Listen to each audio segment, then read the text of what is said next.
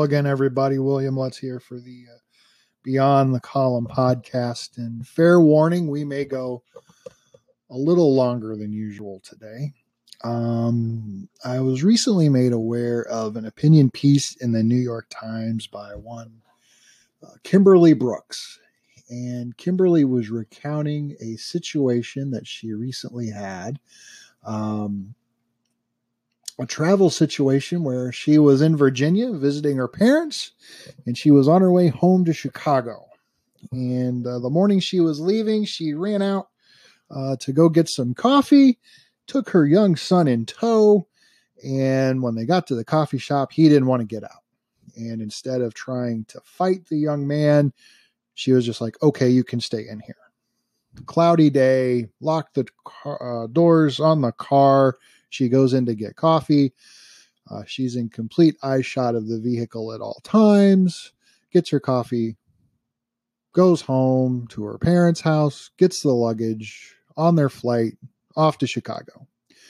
She lands in Chicago and she realizes that the police back in Virginia want to talk to her and that she has been charged with child endangerment for leaving a child unattended in a parked vehicle.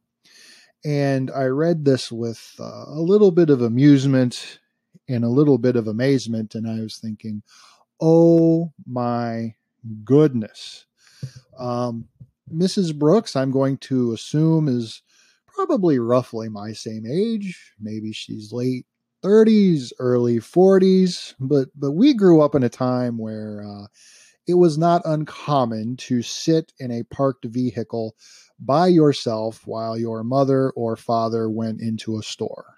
I cannot tell you how many times I sat in my father's brown Chevrolet pickup truck, wasting away the time as he went into the auto parts store, the lumber yard, Kroger's, Kmart, what have you, the gas station. You name it, I was sitting there. And of course, this was pre-gadget days, so you didn't have anything to entertain you while you were sitting there, just your own thoughts looking out the window. And so really, times have changed. And if you listened to what we put out Thursday, we call it Safety versus Strength, or the wussification of America. And I know that sounds pretty harsh, and I'm not trying to call young people exceedingly soft, because it's really not their fault. I mean, it's one thing to blame these young adults that always had participation trophies, but we never remember the part that a kid never gave another kid a participation trophy. There was an adult that decided that was a good idea, and an adult that carried that through. And it's just too easy to pick on young people and find them as, perpetrators of making America soft, when in many respects, I think they're just victims of folks that are older than them. They're victims of their parents. But by that same token, can you blame the parents? I did a little research and a little thinking about this, and you think about some of the pivotal things that have happened in American society over the last 22 years. I remember December of 1996. It was Christmas time. JonBenet Ramsey was killed in her own home. For those of you that don't remember, she was the 6-year-old toddler beauty queen, and this story just rocked the nation. I think it was on every television talk show. It was certainly on the news. It was the story that wouldn't go away because it seemed completely implausible.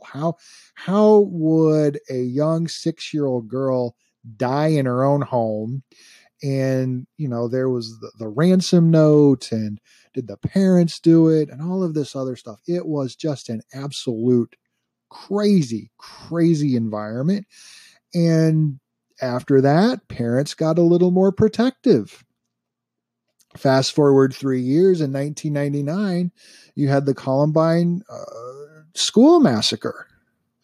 Many children lost their lives in that. And so every time there was an incident in which children were put in harm's way, society instinctively put a little more bubble wrap on them, tried to protect them more, tried to keep them safe. And what we have done is we've created an environment where there's more safety than there is strength. And the big question is, well, what is that going to do to American society? How do we see this manifest right now? Well, if we take a look back at those events of the late 1990s, these are children, the folks that are 19 to 22, these young adults have never lived in a world without those events that have taken place, which means their parents have never parented children of that age with this kind of overprotective attitude. Now, they may have had older siblings and some of this protective attitude never came about, but if they were the oldest kid when JonBenét came around, all of those children were probably treated in a very safe environment in which strength was not always taught, but safety was. And please realize, I know I'm talking in generalities. I'm not trying to cast negative dispersions or judgment on anyone. I'm just trying to explain the world the way that I tend to see it. And so we have a generation of folks that have lived in safety to such a high degree. These folks are now in college, or maybe they've graduated from college and they're entering the workforce. And so how is this stuff playing out? Well, one thing that didn't exist on college campuses 5 years ago, but exists now, are these concepts of safe spaces. These are physical places where students can basically just hide from the world. In part of the research for this, I came across something that was a fairly new phenomenon in the University of Utah. What they have created in their library is called a cry closet. And this is no joke. A cry closet is described as a space meant to provide a place for students studying for finals to take a short 10-minute break. And the impression is that life has gotten too hard for these students during finals week, that they need a place to go to just kind of let it all out. And some of the rules of the closet: you need to knock on the closet before you enter. You can only have one person in the closet at a time. You need to limit your time in the closet for no more than 10 minutes. And then you need to turn the lights and the timer off before you leave. And finally, which is the one that really got me, is use hashtag #CryCloset. You of you, if you're posting this on social media. That right there just blew my mind. I am of an age in which if you have to admit you're using a cry closet, that is not a badge of valor. That is a badge of shame.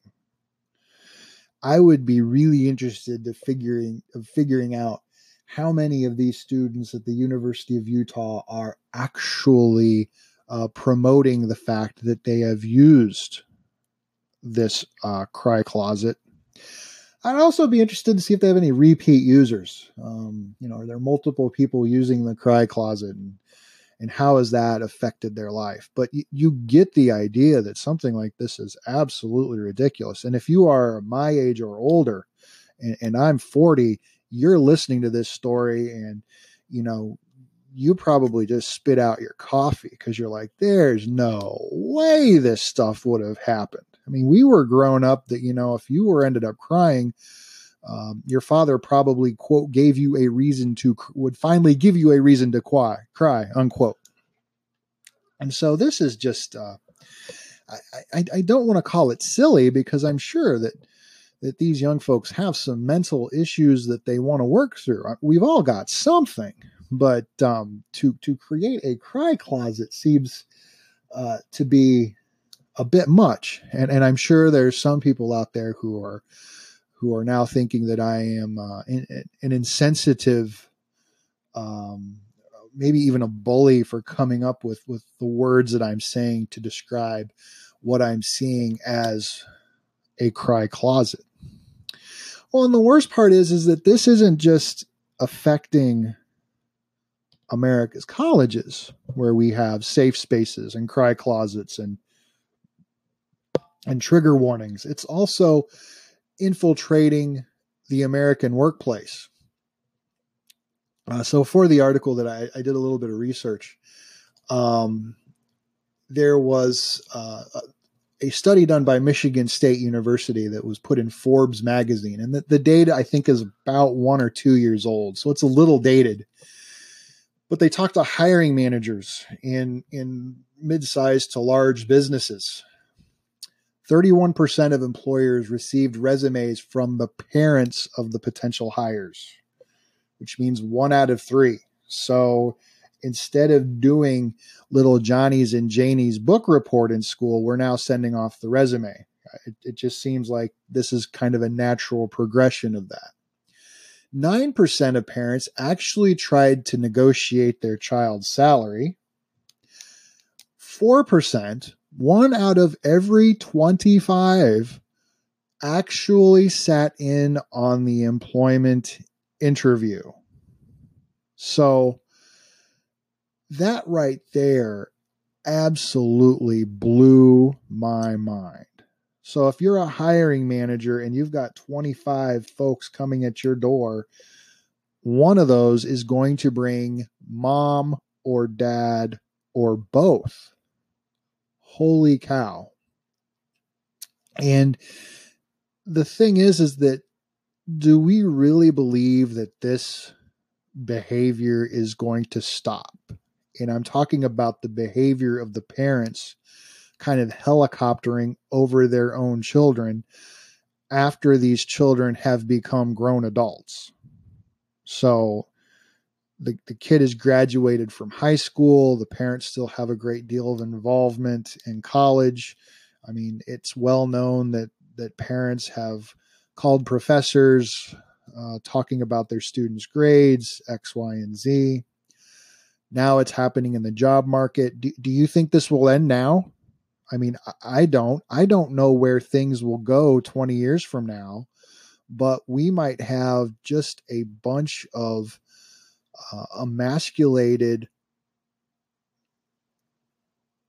40 and 50-year-olds 20 years from now, and you're going to have their parents in their 60s and 70s who should be retired or the downhill part of their life, still kind of quarterbacking the lives for people that are generally grown adults. It's as if the button of adolescence has been put on hold, and we're not working to get young adults everything they need to be successful in the world. And even looking back on my own life, I mean, I remember when I was 10 years old, I had a paper route, and I had this paper route for over 5 years. And this was back when kids had paper routes. So for over 5 years, I would go up on the doorsteps of at least 35 strangers each and every day, drop off a newspaper. On the weekends, I would be walking around town with considerable amounts of cash and I'm 10 years old. If you think about that, if that happened in 2018, I am convinced that my own parents would probably be charged with child endangerment. How in the world could you let your child out in public with large amounts of cash? He's a target for whatever. Absolutely crazy what we're seeing in American society. And the thing that gets me is I often wonder what these young adults are thinking about. You know, on one hand, do they enjoy the security that their parents have given them and continue to give them? I mean, does the young adult like the fact that mom and dad are sitting in on the job interview? I don't know. Maybe, maybe not. That might be a comforting thing for them. But at the same time, do these young adults feel like they've been completely emasculated? Any semblance of strength and virtue that they have, has it been ripped away from them? And now do they feel like they're confronting a world in which they're inherently weak, which they're inherently unable to navigate the things that are happening in American society? I don't know. And I would really like to kind of explore that question more. Because I know for me, it would not be comfortable having my parents in with my job interview. I mean, no offense, but they don't know how to answer the questions that are going to be asked. I don't know if I would appreciate them negotiating my salary. I certainly wouldn't want them to send resumes on my behalf, especially if I didn't even know about it. You know, it's not like I'm trying to live a duplicitous life, but there's things about my life that my parents just don't know about. And there's things about their life that I don't know about. You know, my father passed away 6 years ago, and I see my mother quite a bit, but it's very, very interesting how all of this is working out. So what do we do? How do we move forward as a society? And more importantly, how do these young adults start to move forward in a world that is beginning to see them as weak, and sees them with some degree of suspicion because of that? And that's mainly a root cause because the two worlds that generations have grown in, kind of the younger folks, the 25 and under folks, and everybody else have kind of grown up in two different worlds. So how do we reconcile that? Well, let's think about our own physical bodies. When we don't exercise, when we don't take care of ourselves physically, we begin to lose muscle mass, our bones get weaker. In other words, we atrophy. Well, and the same thing is true for our brains. The same thing is true for that internal fortitude that we have. Courageous people don't see their actions as courageous if they act in a courageous manner all the time. People of virtue do not see themselves as virtuous if they're always virtuous. They just see it as an integral part of who they are. To them, it's no big deal. It's no sweat off their back.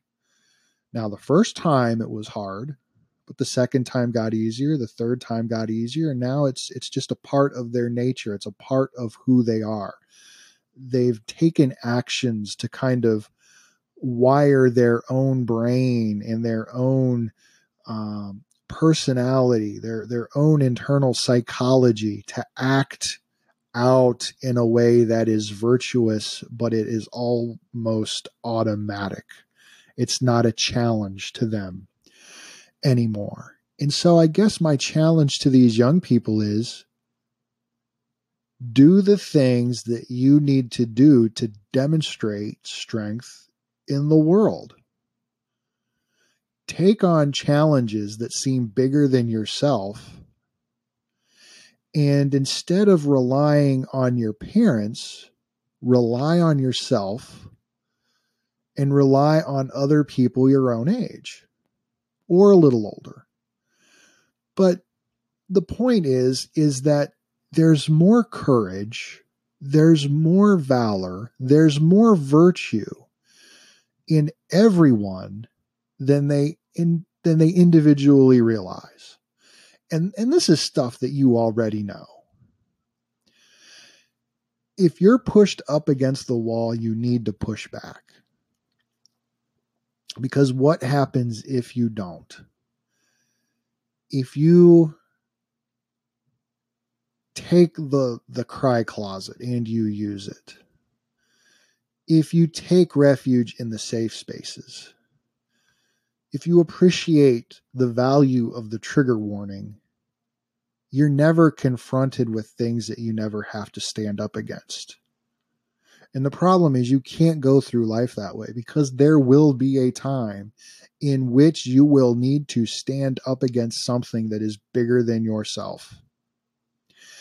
And odds are that thing that you have to stand up against, no one else can help you stand up against that. Because your problems, your issues are yours. They're nobody else's. So as much as we might think that our father or our mother will help us through this particular time, we'll always be disappointed. Not because they didn't try, but because in our mind, they didn't fully understand. And they can't. We can't always transfer our problems and our issues to other people and have them fight our own battles. We have to learn to fight our own battles on our own. And for those that are parents right now of young children, they need to start fighting these battles as young as they can. One thing that we do with our children is we make sure that we create times in which there are unstructured, unplanned, and yes, even unsupervised times where they play with other children. How else will they learn how to bargain for themselves? How else will they learn how to negotiate with others? How else will they learn to get along with other people unless they're in environments where they have to make choices on their own? And if they can learn to make choices as elementary school kids on how to deal with who kicks first playing kickball or who gets to catch the frog first, whatever the issue is, they're learning skills that they can take into adulthood on how to deal with bigger and tougher issues. I'm not saying it's going to be easier for them as they grow up. The first time that you have a job interview, it's going to be nerve-wracking. The first time you stand up for someone or something that you know needs to be defended, that's hard. But if you've got the skills that you've learned as a youngster on how to do that, it's going to make your life a heck of a lot easier moving forward. I don't think those people that are in their 20s or even late teens, it's not that they're in an environment where there's no hope for them. There's plenty of hope, but they have to exercise it. They have to exercise those feelings they have inside themselves that say that they can start to make changes in their own world. And they just have to go and do it. And I know that's very easy to say. And if you've been in an environment where the toughest decisions that face you are made by other people, it can be tough to be that. It can be tough to be in that place, but it doesn't have to be. Find the things that you can change and change those things for the better. That's all it takes. And for heaven's sakes, don't be a victim.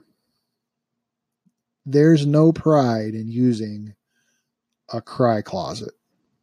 And I know that sounds harsh and it's probably controversial, but the fact of the matter is that there's cry closets everywhere you go.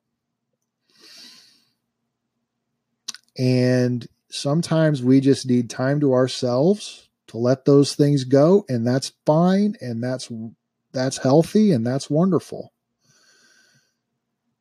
But if you have to tell the world that you're in the cry closet, I don't think you're doing yourself any favor in the long run. It's healthy to take time out to deal with your emotions and to process those things that you're faced with every day. But it's not healthy to tell the world about it.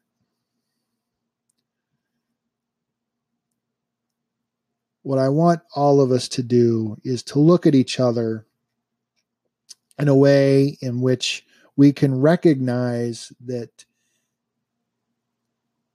we all have value that we can bring to this world. And let's go forward and have that value manifest itself in everything we do for the good of this world. Well, I told you this one would go long. I am sure that you've got thoughts, you've got feelings on this one. This one was long.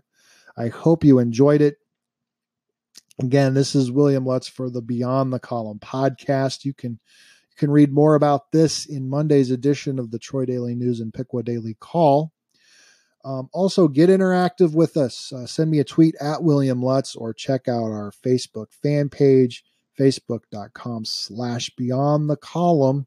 We'll talk to you next time. Thank you.